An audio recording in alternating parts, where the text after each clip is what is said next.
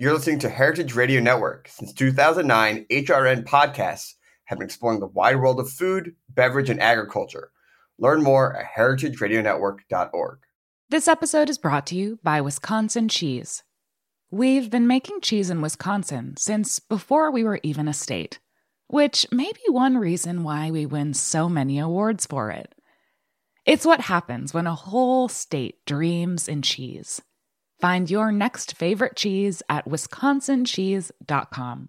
We talk about food, we talk about music, with musical dudes, finger on the pulse, snacky tunes.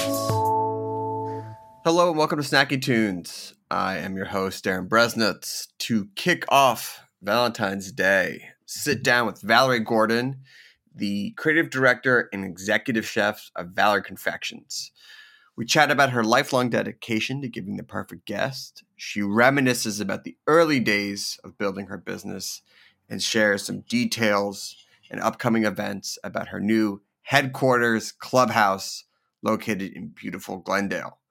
Then in the second half of the show, we head deep into the archives for a live in-studio performance by Diane Birch, who is here to talk about her 2016 album, The Self-Produced New.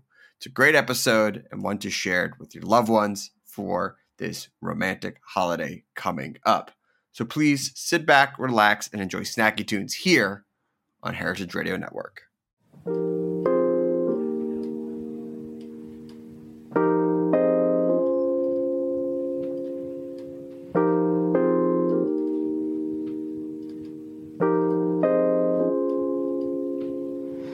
Governor says stay home, saving the arms of a lover.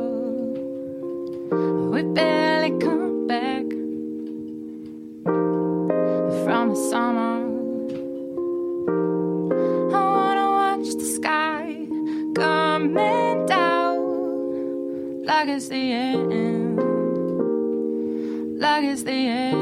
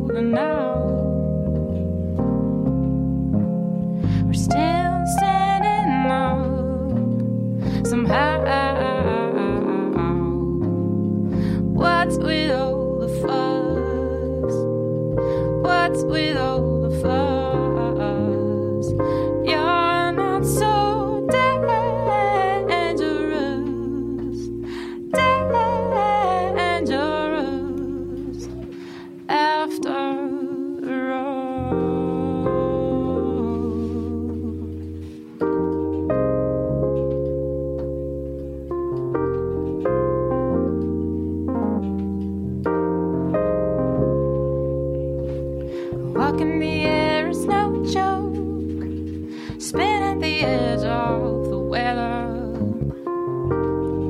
It's any wonder you stick together. And I hold up the sky, coming down until the end, until the end.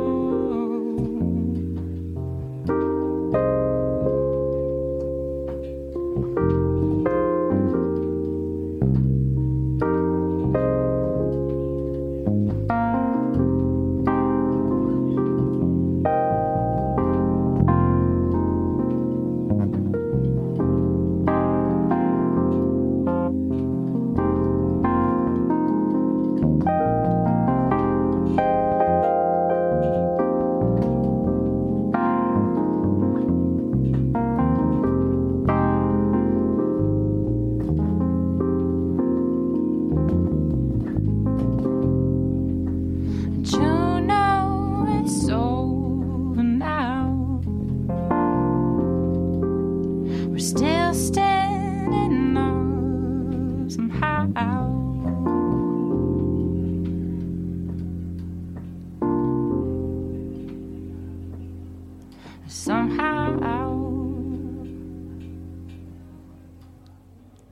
Valerie, welcome to Snacky Tunes. Thank you so much for taking time out of what is the busy season. This is going to air right before Valentine's Day, but we are in the last 2 weeks recording right now, and so I'm sure the heat is on or the chocolate is flowing. It's your Super Bowl, as the Super Bowl is also upon us as well. It is. There's a lot of hearts. There's so many hearts happening right now in every form imaginable, in white chocolate, milk chocolate, bittersweet chocolate, sugar cookies. There will be hearts on pies. There's just hearts everywhere. There's a lot of love. I mean, it sells. Do I get my heart-shaped pizza this year for Valentine's Day? Time will only tell. Will you get a cheese crust? Oh my gosh. You know what I think would be good? If someone did French onion soup and the crouton on top or the bread on top was a heart. Adorable. Yeah. There's really no limit to the hearts in Valentine's Day. There's no limit. No. So I was reading about you, and one of the things that I found really interesting is that this idea of cooking and creating and giving food as a gift has been something you've done your entire life, starting at a very young age. Mm-hmm. And, some people paint, some people do throw pottery, some people write songs. But what is it about making something sweet, something that has this confection angle to it, and giving it as a gift that has been part of your whole life? I think what I was initially attracted to as a child when I was baking cookies and bringing them to people and started doing these little gifts, it really was about the response. And I noted it to be significantly different, even from like a third grader's eyes. Like, wow, Ingrid just got so happy that I just gave her these cookies. And there was this level of anticipation and unabashed joy when you would give someone chocolate chip cookies at Grattan Elementary in San Francisco. and I found the older I got, then people would start to anticipate these gifts for me. Oh my God, am I on your Christmas list this year? Right. Like, what are you making this year? That kind of thing. And it just never ends. And I think that the glorious thing about a sweet, whether it be a box of chocolate or a pie or a box of cookies or one cookie, is it really feels it's a treat in every way, shape, and form. It's not a piece of toast, which can also be a treat. Of course, I enjoy toast. But you know what I mean? It's like, it's not something you eat all day long. Right. It's a moment. Something, yeah. And people will say, I'm spoiling myself. I'm getting myself a slice of cake, right? So it's that thing of spoiling people. And I think the other thing that elicits this kind of response is jewelry. When you gift someone jewelry. Sure. And this was something that we really studied when we were starting Valerie Confections was interesting. Yeah, I really did a deep dive on Tiffany. And that thing of getting a blue bag. Yeah. And then the box and what's inside and that feeling. And so when we were developing the packaging of Valerie Confections, that was like that was a very serious point of study, was the feeling of receiving a gift and the unwrapping of a gift and what emotions come up. And I interviewed a bunch of people as we were figuring out the packaging. And it is, I don't know, it is sort of this amazing thing. And food is like, no pun intended, it is my love language. Right. If I care about you, if you're in my life, if I want to express something to you, like I am doing that primarily with food. And whether I'm shipping it to you, dropping it on your front porch, preparing a meal, so like even like my neighbors that I'm friends with, they get drop-offs. If I'm testing stuff, I'm like, they'll just get a pie, they'll get a cake, Yeah, they'll get cookies, and it's like, that's there incredible. it is. Yeah, and they get really happy. Yes. So you mentioned doing a deep dive on the design and the boxes and figuring out, and you've been in this business for almost 2 decades now, and you are from San Francisco, which is home of one of the most famous chocolate brands.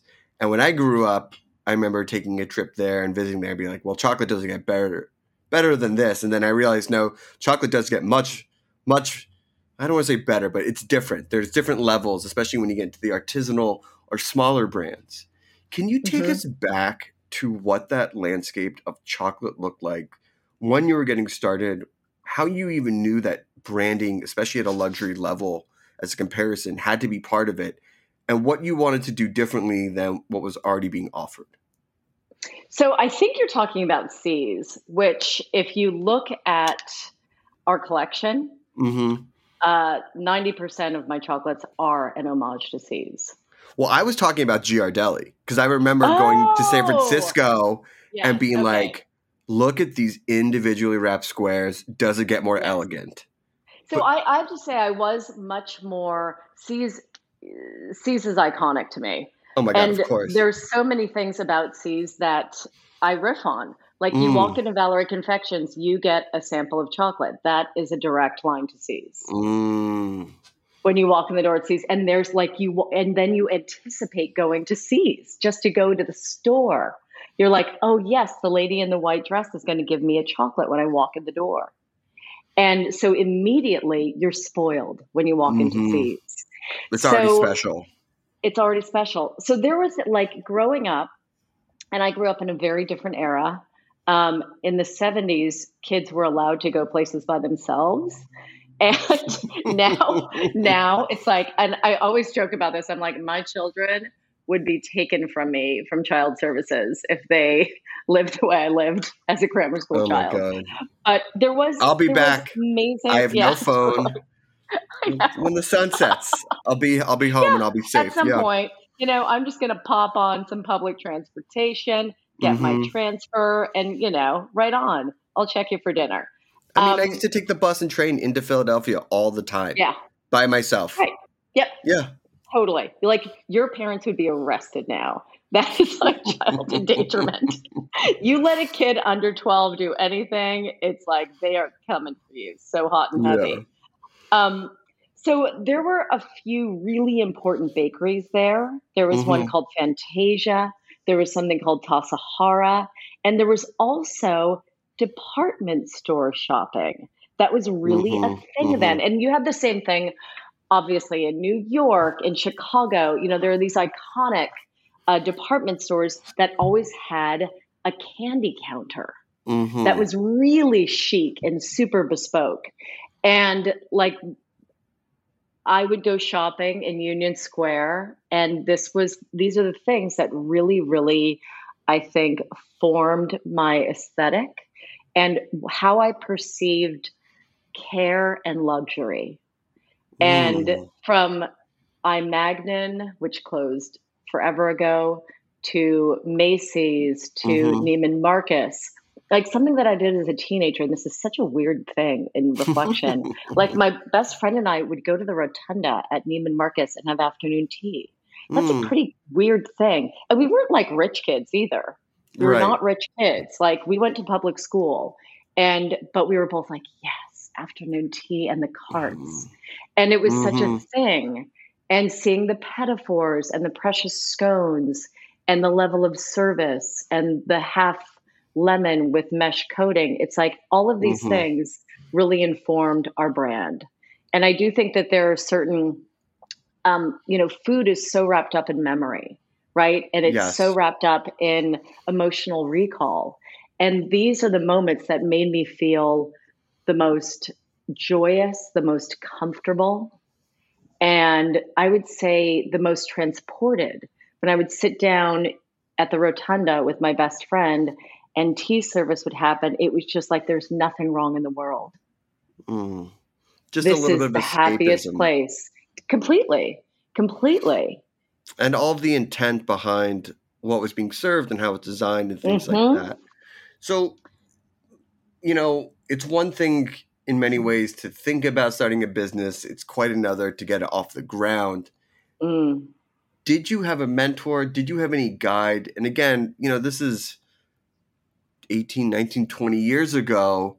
And starting a business then is different than it is now. I feel there are so many ways where it's different. easier to get the word out, and media is different, and social media, and you build a website and a brand and things like that. How did you get started? And then how did you know early on that you also needed to differentiate your offerings from just chocolate and include other types of pies and confections and things like that? So the first part of the question, did I have a mentor when we got started, and how did this all play out? We started the company. This is funny. I started recipe testing February 2004. And I was managing a restaurant called Les Deux Cafés for 4 or 5 years before Valerie Confections started. And this is with somebody who's quite the icon in the fashion world now, Michelle Lamy, who is Rick Owens' wife and is like so famous. It's nuts. Like it's like, wow, that's so weird. Like, it's just so funny. So I started managing that restaurant the second day I was in Los Angeles. Wow. I was 27 years old, and I had a staff of 50. And I drop into LA, and I'm given the keys to this restaurant where we host things like Madonna's party and, of course, Lenny Kravitz's party. And I'm just like truly faking it until I made it. It was I have no fucking clue how to do any of this stuff. And, I have to create a bistro in the parking lot. Okay. Sure. Like, how do I do that? So it definitely, and I think Michelle's mind is one of the most creative minds. She really, and so I would say my years spent with her were very informative, and she was so good in having this idea of figure it out. And also, like, she wouldn't overguide you, and either you knew or you didn't know. And if you didn't know, then she didn't have a whole lot of time for you. No, of course. And if you did know, then she would keep you around and keep you in the fold. And so I learned so much about creating a moment in that fold, about creating something a little bit different, and also going with what you like. Don't do what everybody else is doing. And this is also like, I'm a half breed. I'm half Chinese, half Jewish. And when I was growing up, we were like, there weren't a lot of us. So I never really fit in. My sisters and I were all sort of this anomaly. So no, of course. I think like expectations as far as this is what you have to do never really applied to us. So there was this thing about being a free thinker and also creating my own path that was from conception, really.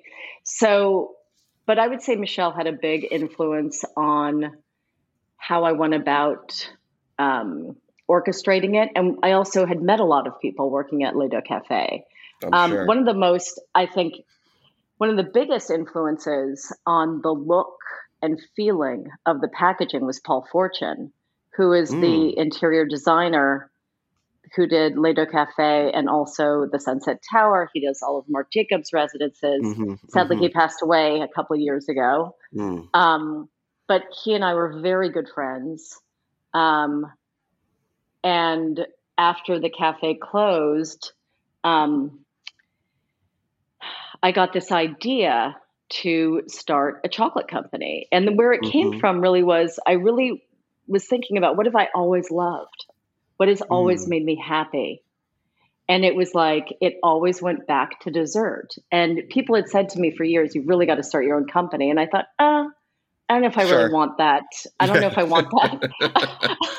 I don't think you actually ever clock out when you start your own company. I don't know if I want all that. That was absolutely correct. But clearly there have been benefits to this. So after the cafe closed, I just thought, what have I always loved? Yeah. And so I got this idea about 4 weeks after it closed. It's toffee. We're starting with toffee. And I had sort of tracked luxury chocolates and Sure. specialty foods and things like that. You know, it's gone now, but like Neiman Marcus here used to have this wonderful candy counter where you could walk in and get pâte de fruits from Paris and all these other Wow. things. And I just always loved like the acquisition of these gorgeous things and how that made me feel. So, and I noticed in luxury chocolate that no one was doing toffee and everyone was doing truffles, and companies that were really hitting some high points at that time were things like Vosges, Mary Bell, Michael Ricciuti. There were a lot of different companies that were coming up and getting press. And I thought, no one's doing toffee. And this is like the unsung hero of the confection world. And you get it in those, you know, broken shards like you do at C's or Almond Roca or Little John's, but no one was doing it in a refined way. And I just thought, what if we take toffee and apply some of these methodologies that are happening with truffles that are getting more and more popular and corner this market? And we package it in a way that looks like somewhere between Prada and Chanel. Love it. And so, and where Paul was really amazing is I always go to a variety of people for input and feedback. Like I really like to hear opinions about stuff. And I know what I like, but I also, you know, I like input and I like the collective. I like working with a group. So Paul was amazing in saying, you know, this box is really chic, babe, or you know, this flavor is really good, or you know, ooh, and he would, like I would show him something and be like, ooh, that's really good. You need that. You need someone who's just being able to be like, I like it or I hate it, and trust them. Trust them in that opinion. Totally. Trust them in that opinion. So, and then I had all these taste testers that ranged in age from, I want to say 12 to 60. There's this 12-year-old girl who was like really a chocolate fan and could just devour boxes of chocolates. And I was like, Laura, I want your tasting notes when I'm doing these, when I'm testing these recipes. And it's amazing because she and her mom are both, you know, lifelong customers, and it's pretty amazing. Sure. So that's how that all started.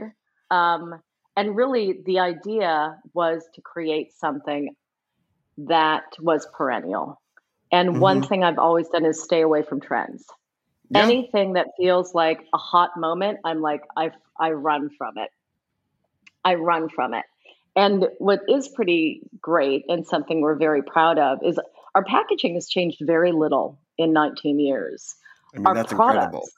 Like our core products, those toffees we started with are still made the exact same way, just in larger batches and packaged the exact same way. And that I have to say feels pretty good. And there have been tons of products that have come and gone over the years. Like some things you make and you're just like, yeah, that's nuts. That takes 5 hours and that's really stupid. And the people tell you they don't want it too. They go, no, thanks. Thank you, but no. Totally. And but if you're looking at your collection and there are certain items that, oh God, we only sold 10 boxes of that new product. That's not living long then, people. That's gone. And then you asked about how we expanded out beyond chocolate. That really happened leading up to the recession, which was an interesting time. So the 2008-2009 recession? Yes. And that's when things really went in a different direction. So in 2007 is when we launched the Petitfours. And the Petitfours were a true homage to the Petitfours that I saw at Fantasia in San Francisco, but also to like trippy stuff, like the Swiss Colony. You know the Swiss Colony catalogs that come out every year? And I would see these commercials and be like, I want that. Like I want those little cake squares that little mouse is hustling. That's what I want. And so I don't know. It was something I always thought about. And I was like, what if we do some really great pedophores? This is sort of like the go-between between chocolate and cake. It's sort of halfway in between. Yeah. And at that time also, we didn't have a brick and mortar. And so it was all about shipping product to people. So pedophores, we figured out how to ship them. And then we had to design the box and the whole thing. And then from pedophores, it went into cakes. But where it really sort of blew out and doing all the pastries, savory stuff, jams, cookies was during the recession. And that's because holiday 2008, we had that was the year that we really should have blown up major. We had 2 pages in the Williams-Sonoma catalog. We had a cover on the Dean and DeLuca catalog. Okay. We were in the Bergdorf Goodman catalog. We had a huge stand at Takashimaya on Fifth Avenue. All the heavy hitters. All the heavy hitters. We were positioned to go, and it all crashed, right? So then it was oh shit. no one's buying $100 boxes of chocolates. This blows. So it was what are people buying? And if this whole thing of us shipping product to people isn't really working very well, then let's look local. And so we established Valerie at the Market. And we set up all these booths at the farmers markets and sourced fruits and herbs and things like that from the farmers markets. So we just really changed the scope of what we made and who we sold to, because you're going to get a muffin for $4, but you might not get a big box of chocolate when your stock portfolio crashes. You still need a muffin. You still need breakfast. You still want a treat. Toast. Yeah. You still need a treat, but maybe it's going to come in a different form. And so that was actually I thought that was a really interesting time. And that time actually really prepared us for the pandemic of, hey, the course is shifting, get in front of this. And and instead of looking at what you can't do, look at what you can do.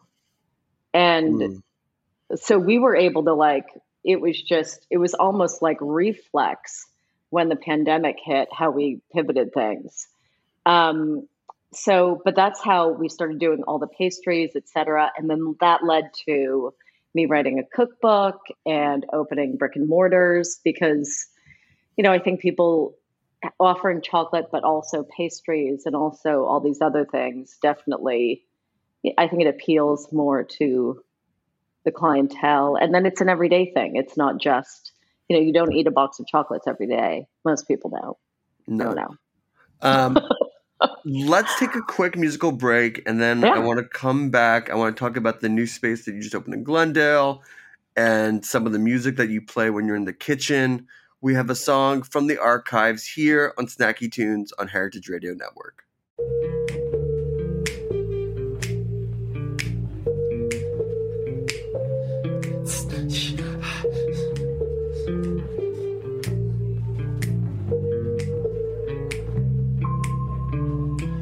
I got a friend with a lot of ambition. He don't got all the right education. He don't need anybody's permission. It's always alright on Saturday night. He's in love with a girl whose reputation is showing up all alone without a boyfriend.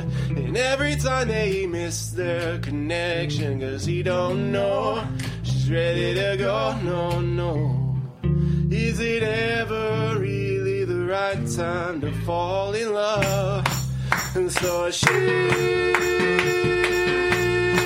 dancing all alone in the moonlight, and he's lighting up the sky like a firefly. Will it ever really be? No. Will it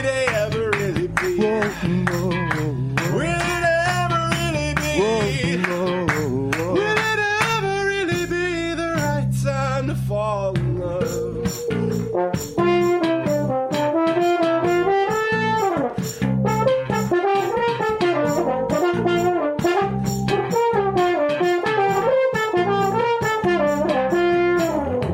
Since then she smiles and she says that she's leaving.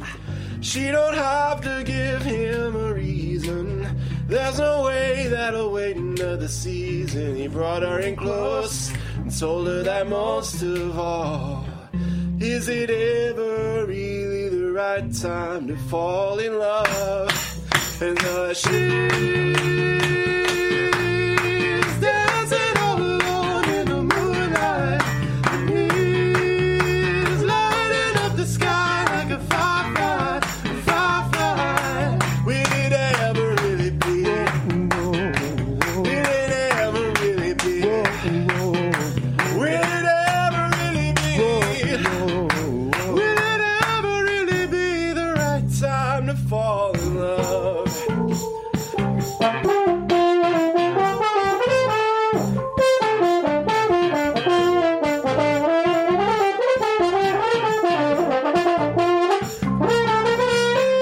She's dancing all alone in the moonlight, and he's lighting up the sky like a firefly, a firefly. Will it ever really be? Will it ever really be? Will it ever really be? Will it ever really be the right time to fall in love?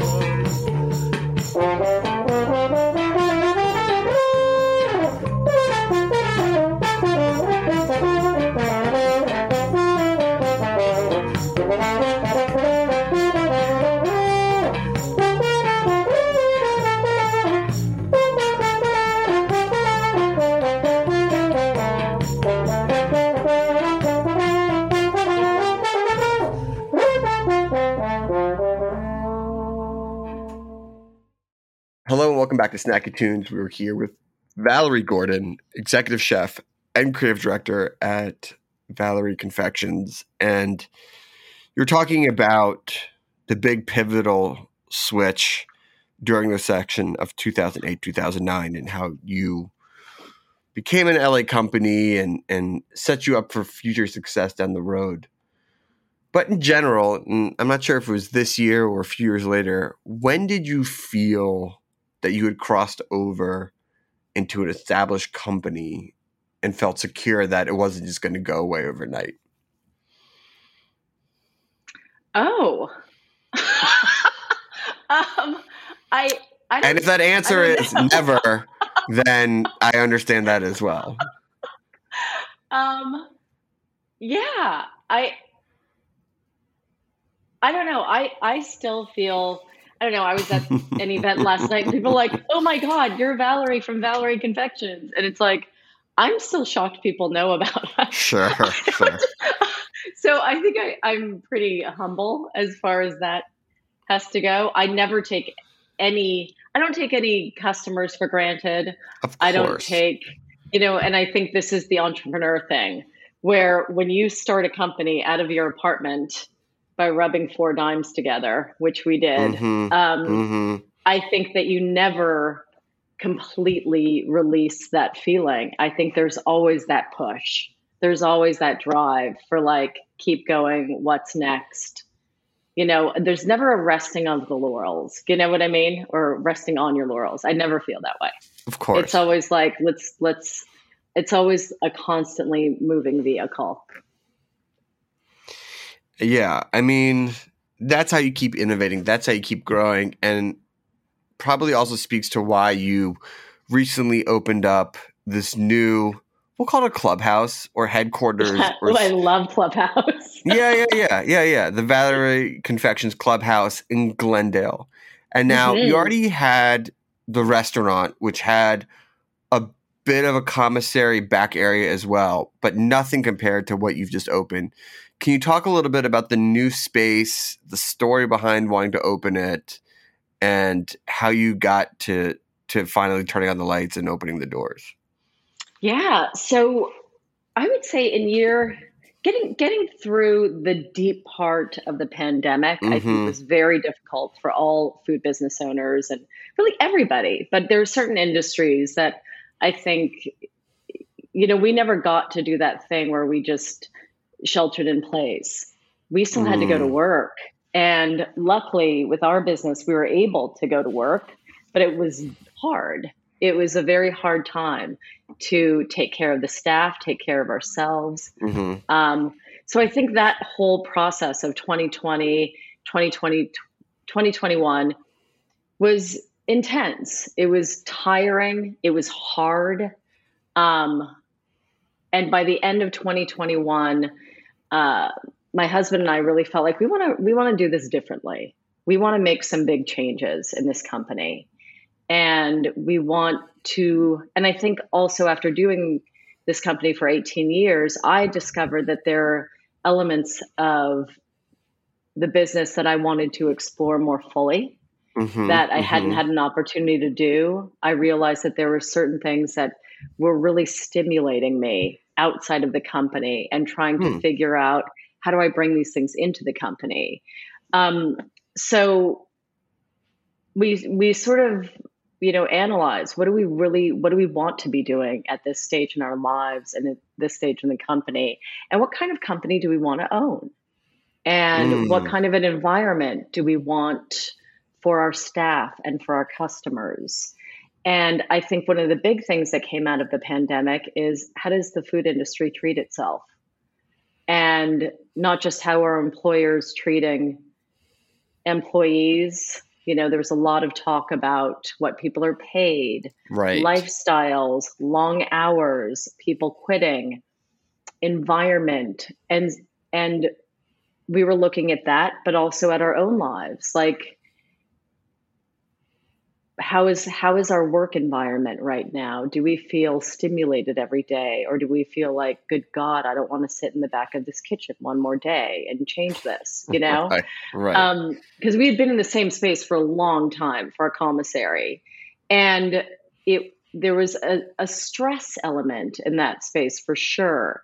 So we were looking for a different situation. And there were certain logistical things we really needed. We wanted parking for our staff, which we didn't have in the previous one. Like, you roll to work and it's like, fuck, and then you're like trolling for parking. That's a horrible way to get to work. And it was a terrible way to start your day. It's an awful way to start your day. Yeah. And that really was big in our hunt for a new place, was we have to have parking for our staff. So that was big. By the way, that is the most LA thing. It's so funny. You want to talk about really being an LA company? The fact that parking is part of what you need to grow and be better. Completely. It was just like, I would watch employees show up to work every day, stressed, walking in the door, like, it took me 15 minutes to find parking. That's awful. That's hideous, right? Hideous. Of course. So that was really big in finding this new place, but also we needed more space. We needed better walking space. And I really wanted nice communal areas. So we actually found this space on Craigslist, which is nuts. We had 3 brokers looking for us, and Stan found this place on Craigslist. And it was a catering company. And it's pretty great. It's 5,000 square feet, 2 buildings with a garden in between. Heaven, right? And I was like, right on. So when we first looked at this place, it was, I want to say it was last June. So this all happened really quickly. Yeah. And it was in very poor condition. It had been a catering company that was sort of abandoned. There was just like crap everywhere. It was it was kind of like, God, it felt like a hoarder's reality TV show, but like dirty and kind of abandoned. Also, it was wild. But structurally, it was like, this place actually has everything we need. There were 3 hoods, as they say, 2 walk-ins, the parking lot, permitted, all of it. And so it was like, okay, we need to do like a really big facelift and then go. So that's what we did. And the timing worked out really well. And this space really affords us to do a lot of things we'd always wanted to do and couldn't. There is a chocolate room. There's 2 very large baking kitchens. There's a retail space. And from the retail space, you can see the chocolate production room, which is really fun.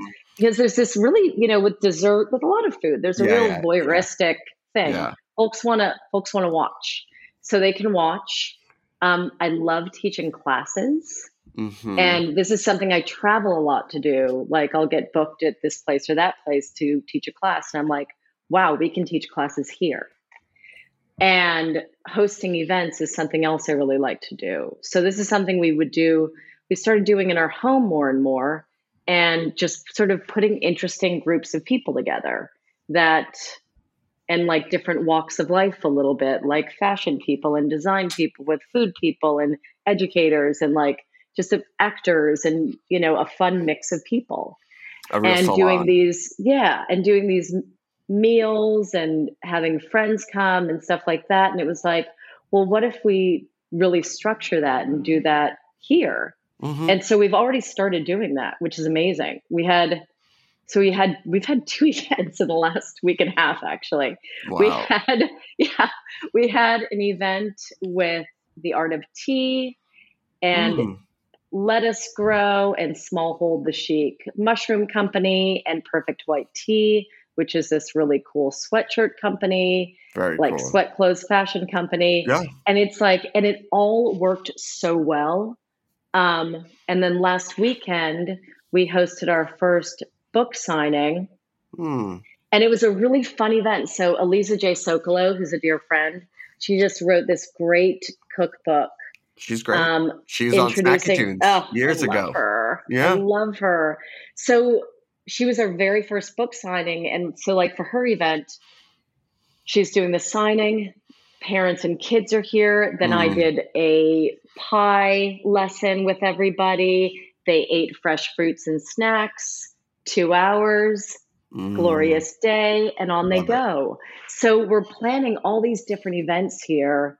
And really the point is community and bringing people together and having this shared experience. And we just feel very lucky now to have found this space, that we got it open so quickly and that people are excited about it is pretty fun.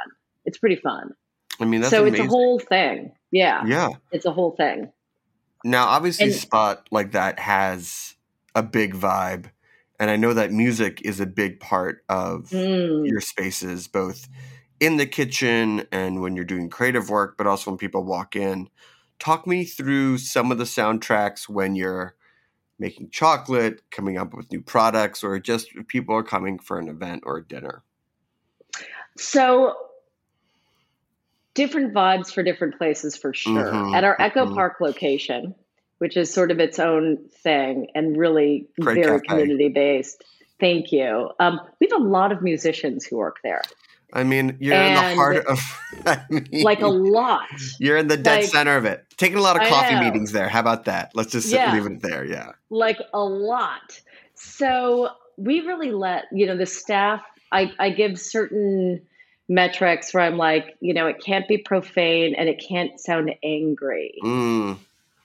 Like it can't be too loud, too urgent, or too angry.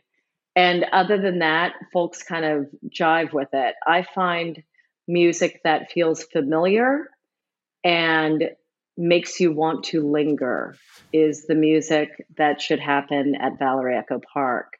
So, and it really depends from day to day. It could be, I'm a huge Brian Ferry fan. Sure. And I think that Brian Ferry is always appropriate. Anytime, there's any situation.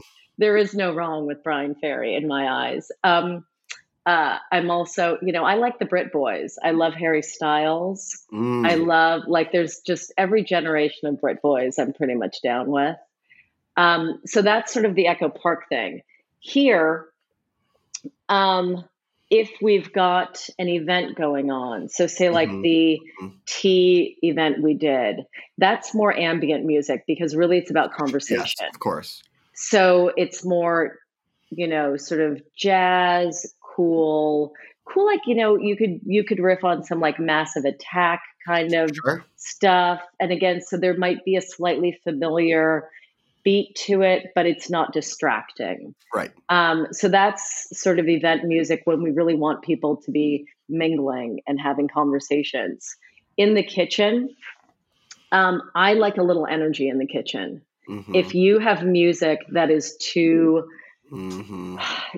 low and Yeah. slow, I think that the energy of the room really starts to dip. So I love things like, Rihanna, Mm. Beyonce, like sort of R&B pop, I think is really fun in the kitchen.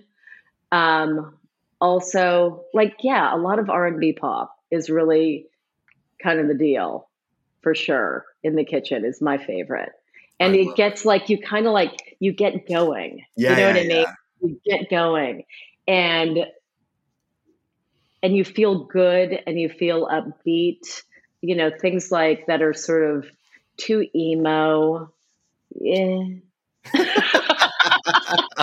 You don't really Wow. want No, that no, no. because I it's like I people get all, it's just just in their like, feelings. oh, it's too much in your feelings. But then in the boutique, it's a mix up of salon style music. Mm, So, it's kind of all over the place mm. and it's all over the place. And I think that's great. And we also, I really like to let, whomever is working in that room needs to Yeah, have input about what they want to listen has to. to. For Have to. sure. For sure. And so, my metrics are no angry, I don't want to hear about genitals. Nothing that, potentially could be offensive to a coworker. You can't put on, right? Yeah. Um, No, no. like, I mean, I listen, worked at a coffee yeah, shop. It was very well, it was a different time. It was a different time when it was Boston. So I don't know how many of the same rules apply, but there definitely was always a discussion of the music and its importance and yes, the vibe setting. yes. Um, Oh, and like like someone here really loves like 70s rock, which is sure. super fun. That's super fun kitchen music for Yeah. sure. So Yeah. with Valentine's Day around the corner and speaking to someone who's been a lifelong gift giver, I would feel remiss not to get your advice on the perfect type of gift for the holiday season. And let's just make it in the world of something edible. What's your advice? Is there too much? Is there like, okay, you've gone over the top? Is there just the right amount? What type of thinking needs to go into giving that special someone or just anyone in their life for something special for Valentine's Day? So I think the big thing is to really listen to what that person likes. Mm-hmm. So I would pay attention, if this is a new relationship or a well-established relationship, what is that person like? Right? So you're really like sort of transporting into their minds and their taste. Um, this year, we actually have a floral pop up happening in Glendale on the 13th and 14th from Heirloom LA. They've got a new Mm, floral. Yeah, super fun. So we're like, hey, man, one stop shop. Get your flowers and your chocolate or your mm-hmm. cake, you know? I like to do two things generally. Mm, Um, So say it's like, so say it's someone who loves breakfast. I mm-hmm. might do 2 jars of jam Mm. and 6 scones. I think that's a lovely Yeah, I Valentine's Day like that. gift. I like that. Like lovely. If it's someone who really, really loves chocolate, I'm going big. I'm going for that big box with a big bow because you will never get that for yourself. No, Ever. ever. Right? Ever. But that is a lovely thing to share with someone. I also think it's great to do like a bottle of champagne and chocolates or a bottle of wine, like red wine, that kind of thing is really great too. So we also have candles by La Photo Low here, Darling Wendy Polish's company. Mm, We've got some lovely ceramics. So it really is. I think it's about listening to the person and what the recipient has expressed that they really enjoy, rather than here's what I want to get you. Gift me the way I want to be gifted. Yeah. For sure. For sure. Valerie, I cannot thank you enough. If people want to check out events of the space or order stuff from you or just follow along with Valerie Confections adventures, where can they go? So many places. You can follow me at Valerie Confections on Instagram, and you can go to Valerie Echo Park in the heart of Echo Park. It's really cheers. It's where all the cool kids go. Yes. We're in Glendale, of course, and this is the main Valerie Confections. Our website is valerieconfections.com. And you can also sign up for my newsletter that just launched last month. It's called Hi Gang. And that's on Substack, Valerie Gordon on Substack. Sign up. You get fun, like we're doing special discounts from different brands, lots of recipes, all that kind of good stuff. For the Valentine's Day episode is coming out on the 10th. We're releasing it. And I'm sharing, because my husband and I do the same thing every Valentine's Day. We eat pizza and drink champagne. There you That's go. our jam. Is it heart-shaped? Is that pizza heart-shaped? It's not. Oh. It's not, but yours should be. And cheese stuffed, a cheese stuffed crust. See, I listened. You got to know. Someone needs to get that for you, hon. You deserve that. No, maybe I'll send you one. Maybe I think I'm gonna do a rack of ribs, of lamb ribs. Ooh. Maybe I'll make some flatbreads that are heart shaped, or I'll try it. This is cute. Yeah. Ribs are intimate. I know it's something that I know that my wife likes and my family likes. So by maybe doing it, I've already bought them. So it is. I love this. And do you sauce it? Do you sauce those ribs? Yeah, it's nice. It's Andy Baragani's recipe.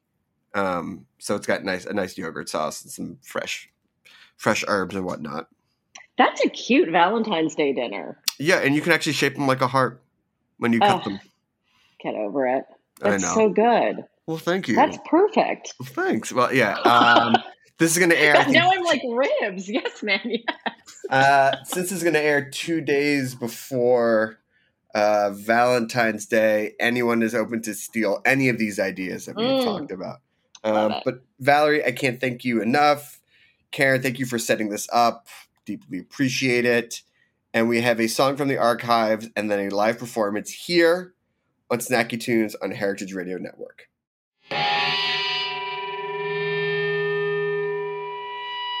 Ladies and gentlemen, boys and girls, weighing a combined total of 666 pounds, I give you Hungry As You!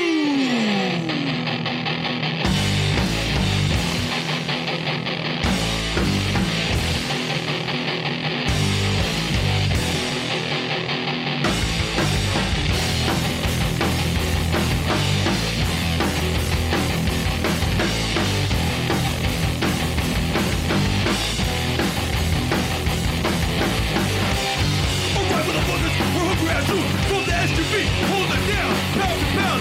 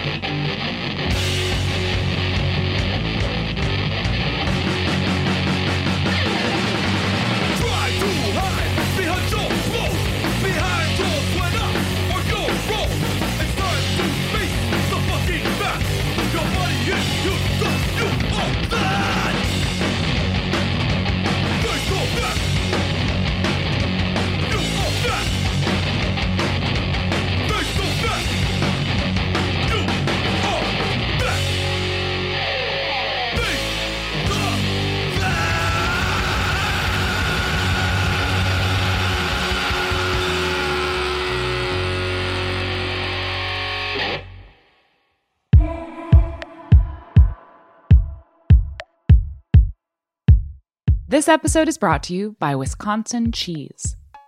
There's a reason when you think of Wisconsin, you think cheese. Cheese is a huge part of Wisconsin's history and future. In Wisconsin, the state of cheese, the tradition of cheese-making excellence began 180 years ago, before Wisconsin was recognized as a state. Immigrants traveled to settle in this lush green hills of Wisconsin, bringing their cheese-making traditions with them. These storied skills, combined with the freshest milk available, created a cheese-making culture that is uniquely Wisconsin. Wisconsin's 1,200 cheesemakers, many of whom are third and fourth generation, continue to pass on old world traditions while adopting modern innovations in cheese-making craftsmanship. Find your next favorite cheese at wisconsincheese.com. Welcome back. Diane, welcome to Snacky Tunes. Thank you. Thanks for having me. It's good to see you again. Thank you. Yes, you too. You were the child of a nomadic preacher in Zimbabwe. How did that affect your musical inclinations, and where do you pull influence from those experiences? I think the fact that I had to move around so much as a small child, and so I was kind of always like having to adapt to a lot of different things, saying goodbye a lot of times to people. So I sort of became a little bit of a recluse in my own mind. And my parents were also a lot older. And this was also in South Africa. So it was like, there's just like a lot of backwards. There's a lot of backwards. Yeah. So, it really influenced my music, I guess, just because I started appreciating music so much. My parents were big classical fans, and there was a lot of music in church growing up. So I was very influenced by like church hymns and classical music. And I was very sheltered also, so it made me a little weird. When did you start playing the piano? I was 7 when I started playing. Yeah. And I was just sort of not that interested. I mean, my mom was like, "Oh, we're going to a piano lesson today." And I was like, "Okay." And then it was just kind of like one of those things where it just came naturally, and I just loved it so much. And at that time, or it was at that time, or how much later in life did you start to realize that music is what you wanted to do full time? Well, I always knew that music was what I wanted to do full time, which is why I always used the excuse, I don't need a college degree. I don't need to finish high school. I'm just going to play music. I don't need to do homework. I don't need to do any of this stuff. No. I got the piano. Yeah, like I already know what I'm supposed to do. Yeah. I always knew I was going to do music. I had no idea I was going to become a singer. I thought I just had like the worst voice, but I pride myself on the fact that I was a pianist, and I'm like, I'm a pianist. I want people to take me seriously as a pianist. And then people were like, "Why don't you sing?" And I was like, no. And then they're like, "Oh, never mind." And I was like, nobody wants me if I don't sing. So then I started trying to sing, and yeah, I'm still trying to sing. Which pianists or classical composers were your people growing up? Well, like Glenn Gould and Leonard Bernstein. I mean, just like all the classical, pianists. And then when I started to get more, and I mean, of course, like Debussy and Chopin and Satie and those composers, I was very influenced by as well. And and I loved like old film scores and like that kind of feel. And so a lot of contemporary composers as well. And so I was just I wanted to just kind of be like a film score or just like compose like weird contemporary classical piano pieces. And then I'm like, that's kind of weird. Maybe that's really niche. Maybe that's kind of niche. Very niche. Yeah. As you evolved into this, did playing in hotel lobbies piano help you get over the I'm not a singer to the singer that you are now? Well, it wasn't really that, but although it did really kind of make me not give as much of a... Am I allowed to say? Yeah. I'm like, is this a PG show here? Yeah. Exactly. It kind of made me like not care so much. And give as much of a shit. But it definitely made me more aware of like music and what was going on and pop music. I started paying more attention, and But then singing, it was more just my friend one day was like, oh, I'm going to this singing class and it's really great. We like talk about our feelings and hold hands and then we meditate, and he has a piano and you should come over and play like background music. And I was like, okay. And then I went there and I ended up writing a song for this class just as like a fun exercise. And then they were like, oh, this is really good. And then I just started doing it. What songs were introduced to you from the pop world when you started playing in the hotels? Or how far away from you from like what was going on contemporary music? Well, when I first started doing it, I mean, I've sort of always lived in my own world of like reality. Like I pay attention to certain things and not others. But when I started playing in hotels and restaurants, I was like, okay, I have to learn the standards. So I have to learn like all the classic, you know, Cole Porter, Gershwin, whatever. And then I started playing that, and I was like, okay, this is really cool, but like I want to play some other songs, and I love Radiohead, and I love, you know, all these other pop, you know, anything that I was listening to at the time. And I was like, oh, I could just play any of these on the piano and just sort of make it sound. I just lounged everything out basically. And I was like, everything works. You can lounge anything out. You can lounge out Chopin if you want, or Beethoven. Ooh, little loungy Chopin. What is it? A little loungy Chopin. Yeah, exactly. You can pretty much, put a grace note on anything. Can we hear a song? Yes, please. Quickly before I start saying too much stupid shit. What are you going to play for us first? I'll play a song called Kings of Queens. It's actually inspired by the Mets, which I have no interest in really, but my boyfriend does. And he was talking about it very passionately, and I was like, wow, this is so like poetic and beautiful, and you know, I turned it into a song. So yeah, I'll go ahead and play that. Kings of Queens.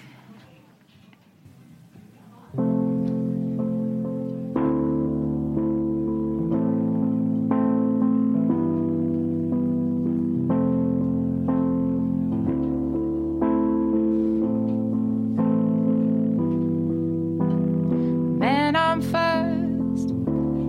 Boys in blue and orange burst. Winning now. Chances are they'll lose somehow. Get your fix like you did in 86. The bad guys won, body kids have all fun. Kings of queens with no means to rule. There will always be a crowd to fool. Kings of queens with no means to rule the world. To rule the world.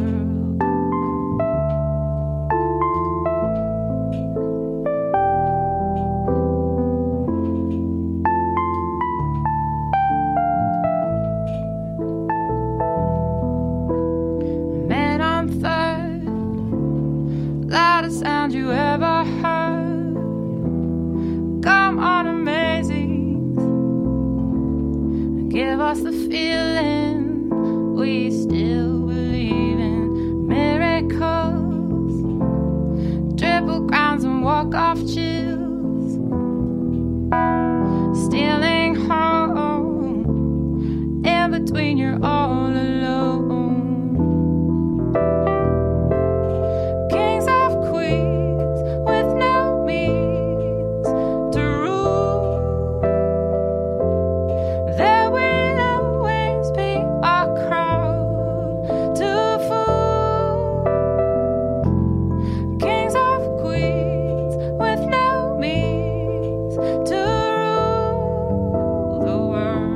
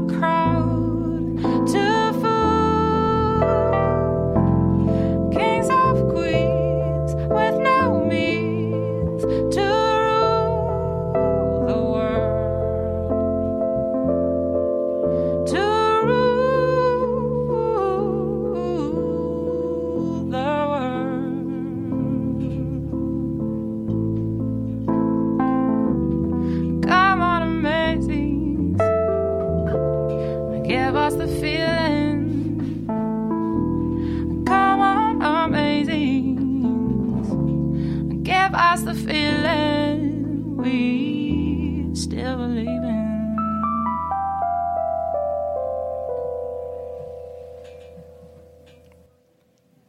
You left America in your nomadic travels to go to Berlin. What was the decision behind that, and what did you find there for musical inspiration? Well, I'd sort of just fallen out of love with New York. I'd been here for quite a few years. I was sick of my rent price. I was just sick. I had a dynamic with it that was like, I needed to just shift it up. So the opportunity came to go there and just live for like 10 months to a year. And so there was just like this apartment that we knew through a friend. And so we ended up just being like, yeah, let's go. And it was great. It sort of reinvigorated my idea of music, and just, there's all these great studios, and there's like this amazing German gear, and everything works really well.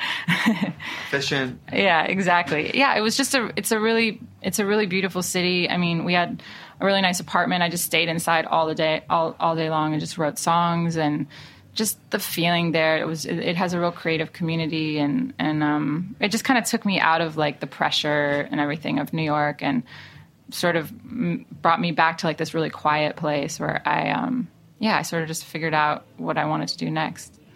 Most people know Berlin for its late night techno and dance music and 72-hour clubs. What is the more piano focused singer-songwriter scene like there, and how is that?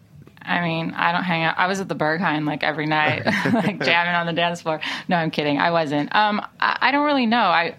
I was pretty reclusive. I didn't really check out like what was going on, and like I don't even know what's going on in any singer-songwriter scene anywhere, really. So yeah, I didn't listen to a ton of music or go see a ton of music. There's a lot of things that the city had to offer that I didn't really make the most use of, but for me it was more just about being there, being in that space and that environment. I met great musicians. I sort of tailor-made the whole experience to what I needed at that point in my life. So let's talk about the new album, New, and how it came together. And you mentioned that it was a reclaiming of creative control. Yes. How did that happen, and why did that happen, and how did the new album come together? Well, I was on a label for 7-8 years, and Sure. There was a lot of creative battles that were fought, and when I left them a couple years ago, it was I started just learning Ableton, and I was like, I'm going to do everything myself. No one's coming near anything I ever do ever again. And back off everything. I got it. I'm like, I got this. I'll do everything. And I'm also a control freak, so it was like a great way for me to realize that actually that's not always the best thing. But I just started writing all these songs. I had like all these things in my Ableton that I was like, what am I going to do with this stuff? And so it slowly started coming together. And then when we went to Berlin, my boyfriend was just like, oh, there's all these studios here, and I know this person who can introduce you to that person, and there's musicians, and why don't we just like record a bunch of the songs? And I was like, I don't know, like, money, da da da da da. And then he was just like, let's just do it, and then just self-release it, and start a label. And I don't know, he's like, let's just do this. And so I was like, okay, let's do it. And so it was just kind of those things, like, it was so simple. I just made this decision, like, yeah, you're going to do this. You're going to record it, and you're going to put it up on Bandcamp, and you're not going to make a big deal about it, and you're just going to sell it to your fans. And so awesome. Yeah. And so it was just incredible. I mean, I came from the mastering studio, and within like an hour they were uploaded onto Bandcamp, and it was released, and people were buying it, and like the money was going into my PayPal account, and I'm like, this has never happened in like my entire career. I've never seen a dime. The internet, right? I know. And it was just like, it's incredible because artists are so powerful, and we have such tools now, with being able to have this direct line of contact to our fan base and have the support. There's all these things that we can do, and we don't actually need, this whole machine necessarily around us in the way that maybe in the past it was much more enticing. So it definitely made me feel powerful and just like, yeah, I can do what I want. And, when you put on the business hat, which is hard to do sometimes. Right. You realize you have a lot of power. What are some of the things that you still feel that you need to learn as now having your own label, or things that are still not totally there that you had from the support of being on a label before? Well, obviously, like the money thing is nice, but as I've come to realize, like, you know, more money, more problems, obviously. I've heard that before. Yeah, you know, it's this thing. I coined it myself. Yeah. Once you have a lot of people in the mix and you have all these other opinions, and it's very difficult to like retain your artistic vision. And sometimes your vision just shifts and it changes, and you need to be surrounding yourself with people that you really trust and that are on the same page as you. But yeah, financially, you know, that's one of the harder things. But at the same time, I have so many like friends. I have such a community. There's such a like heavy, you know, deep artistic community of people that are very generous with their time, with their creativity. And like, I pull in favors. I have so many people that are just like, we want to help you. We want to do this for you. And when you don't have that big label behind you, actually people feel more compelled to do stuff for you because they're like, oh, you're doing something. We believe in this. We're passionate about it. And we're doing that. We believe in it, and we want to support this for the right reasons, not just because we think we're going to make a buck. And it just brings it back to like the integrity of the intention of what you're doing again. And so yeah, it's been really good to. That's awesome. Well, let's get into the mix with another song. How about that? Sure. This next song is "Stand Under My Love." I guess I'll play that one. Sure. Okay, it feels like maybe a fitting song for these insane times we're living in right now. All right.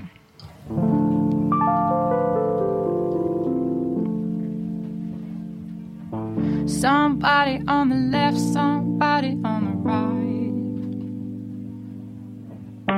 right. Somebody in the dark, somebody in the light. Harder than stone, make you feel so all alone. The drugs don't work, there's too much hurt. Gotta find another road. Gotta bear the heavy load. Somehow, big sky come crashing down. There has to be a place for us in this world, with a little shelter from up above, little lies at every turn. I wanna be the face you trust in this world. When you need a little shelter, stand under my love.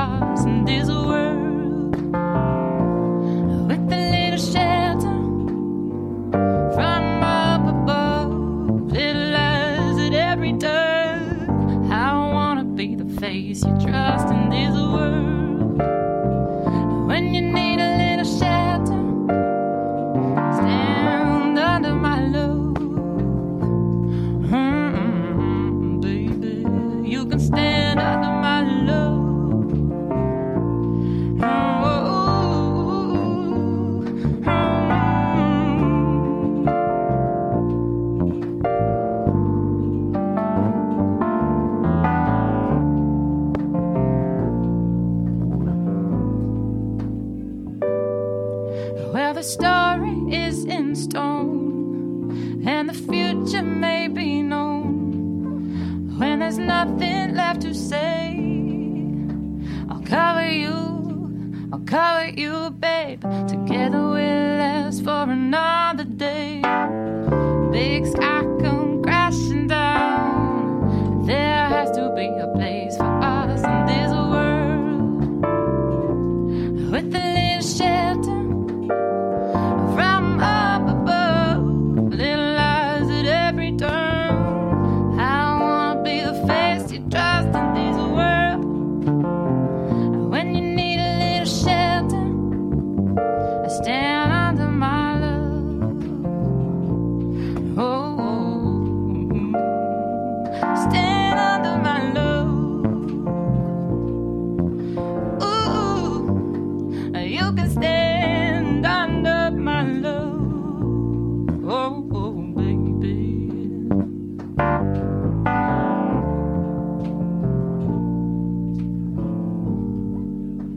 Stand under my love.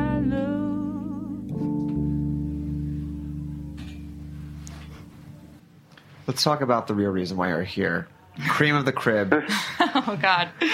Oh, yes. Peasant What about dishes made with royal ingredients. Your food Instagram profile. Oh, yes, which I haven't updated in a minute. Well, we're Here's actually, a good this is reason to. actually an intervention from your team to bring you back into the food world. Yeah. It's a beautiful site. Oh, thanks. Did you make all the food yourself? Yeah, duh. What was the inspiration behind it, and how did it evolve? Well, first of all, I love food. I love to eat. I love good ingredients. I love high quality ingredients. I'm not like, I don't know how to cook really at all. But I just like to put certain things together. I used to live across the street from Marlowe and Sons in Williamsburg. And also from their place, Marlowe and Daughters, which has like really beautiful produce and stuff. And so I was always in there, and like they had all these great dishes, and I was like, oh, that's an interesting way to do eggs, and that's an interesting concoction, and oh yeah, I should try that. And then I ended up just sort of trying things out, and then I'm like, that's so pretty, I should photograph it. And then I'm like, where do I put this? It's like, I can't put it on my Instagram because that's lame. And I'm like, I'm just going to start a food Instagram, and nobody's even going to pay attention, but it's going to look pretty when I scroll through, and I want to remember my recipes. It's really pretty. You have a great roasted chicken. It's really pretty. It's beautifully shot. Thank you. Is that also shot by yourself?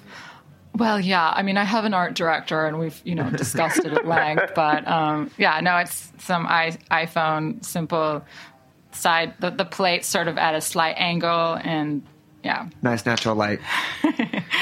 So you have a show coming up this Wednesday at Babies. It's actually Tuesday. Tuesday at Babies. Yeah. Who are you playing with?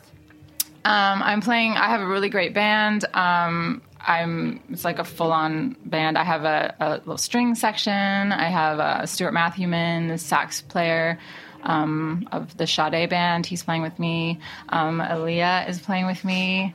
And so it's going to be exciting. Although no one could see where you pointed because it's radio. It's I'm so sorry. The bass, the silent bass player. The silent bass player. Silent bass player. Yes. That's great. So where can people find the EP, find the records, put money in your PayPal account? Yeah, well, you can buy it you can get it everywhere. You can, if you like, I recommend buying it on Bandcamp because you can get high quality audio files, and you just go. Shout out to Bandcamp. Who doesn't love Bandcamp? I know, it's incredible, actually. And they just donated all their sales on Friday to the ACLU. Really? Yeah. I did not even know that. Yeah. Okay, I love me. Only buy it on Bandcamp, please. Yes, amazing. Yeah. Yeah, so even more reason, I would be totally happy to have them take all the proceeds from that and give it to ACLU. And you also have a European tour coming up as well. Yeah, I'm leaving February. I'm going to go play some shows, and I'm playing in Berlin and Paris and London, and then going back again in May. I'm working on a full-length album now with Aaliyah. He's my producer on it, and so it's exciting. We're excited to play shows and get back out there. Last question. Yeah. What advice would you give to people who want to take back more and more control of their musical projects? And what are some of the hardest things that you faced along the way that you got through, and that you would just give some advice to newcomers? Just figure out a way to get the money. Like, never don't do something because of money. I feel like there's always a way to get like a little chunk of change or pull in a favor, and you make the money back, and just keep doing it. Keep informing your fans. Just believe that like there's people out there that actually care, and don't get swept up in the whole thing that if you don't have all this team of people around you paying you tons of attention and showering you with praise, that's the only type of scenario that's going to get you into the public eye or whatever. I don't know. I don't really know what advice. I'd have to think about it a little. No, that was good advice. That was perfect. But just basically do it. Just do it. You'll figure it all out. Everything will happen for you. I mean, the other little side note is that I like engineered and I produced and I mixed a lot of noose, which was totally intimidating, but just like power through it, and then you learn, and then you keep getting better and better. And everybody starts at a certain point. Everybody's an amateur at some point. So I like to say that Julia Child at one point didn't know how to make eggs. Really? Yeah. Awesome. Yeah. And then she watched the Jacques Pepin YouTube tutorial. Yeah, exactly. That's exactly how it happened. Alternative cooking facts. Well, we want to thank Jameson for coming on. Please make sure to check out Wine Enthusiast magazine to the 2017 Best Wine Travel Destinations. Diane, good to see you again. Thank you so much for coming on. We will be back next week with a brand new all LA-based episode of Snacky Tunes. What are you going to take us out with? I'm going to play a song called Juno, inspired by that epic snowstorm when they shut the city down a few years ago. Oh, yeah. Great. Well, thanks for listening. Thank you. And we will be back next week with a brand new episode of Snacky Tunes. Cool. Thank you.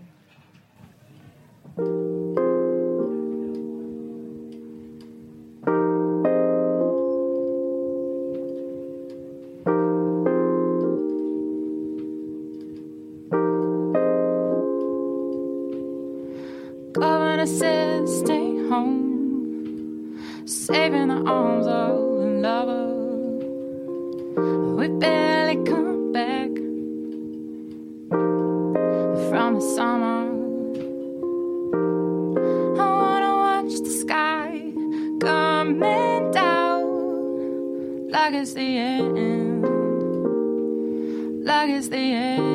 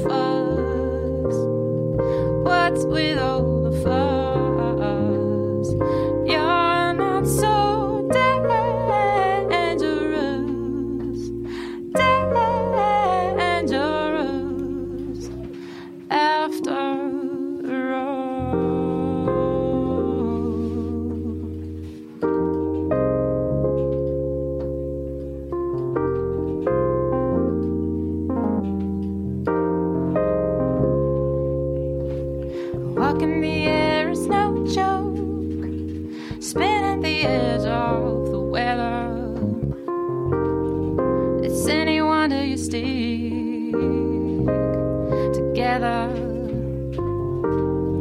And I hold up the sky coming down until the end, until the end.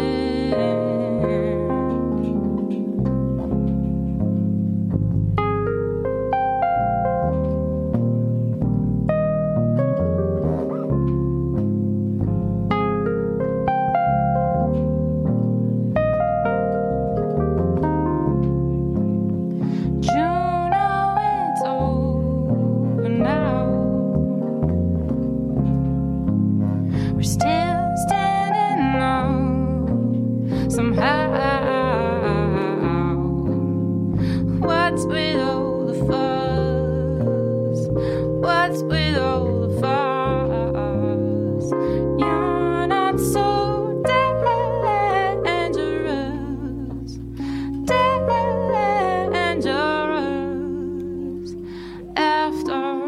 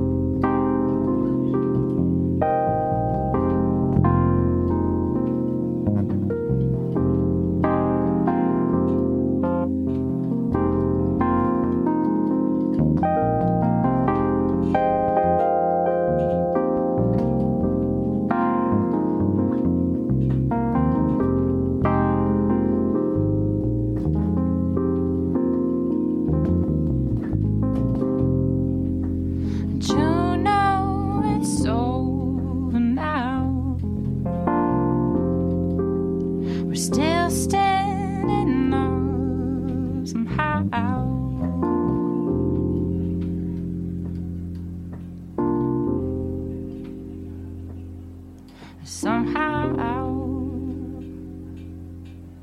We talk about food, we talk about music with musical dudes. Finger on the pulse, snacky tunes. Snacky Tunes is powered by Simplecast. Thanks for listening to Heritage Radio Network, food radio supported by you. Keep in touch at heritageradionetwork.org/subscribe.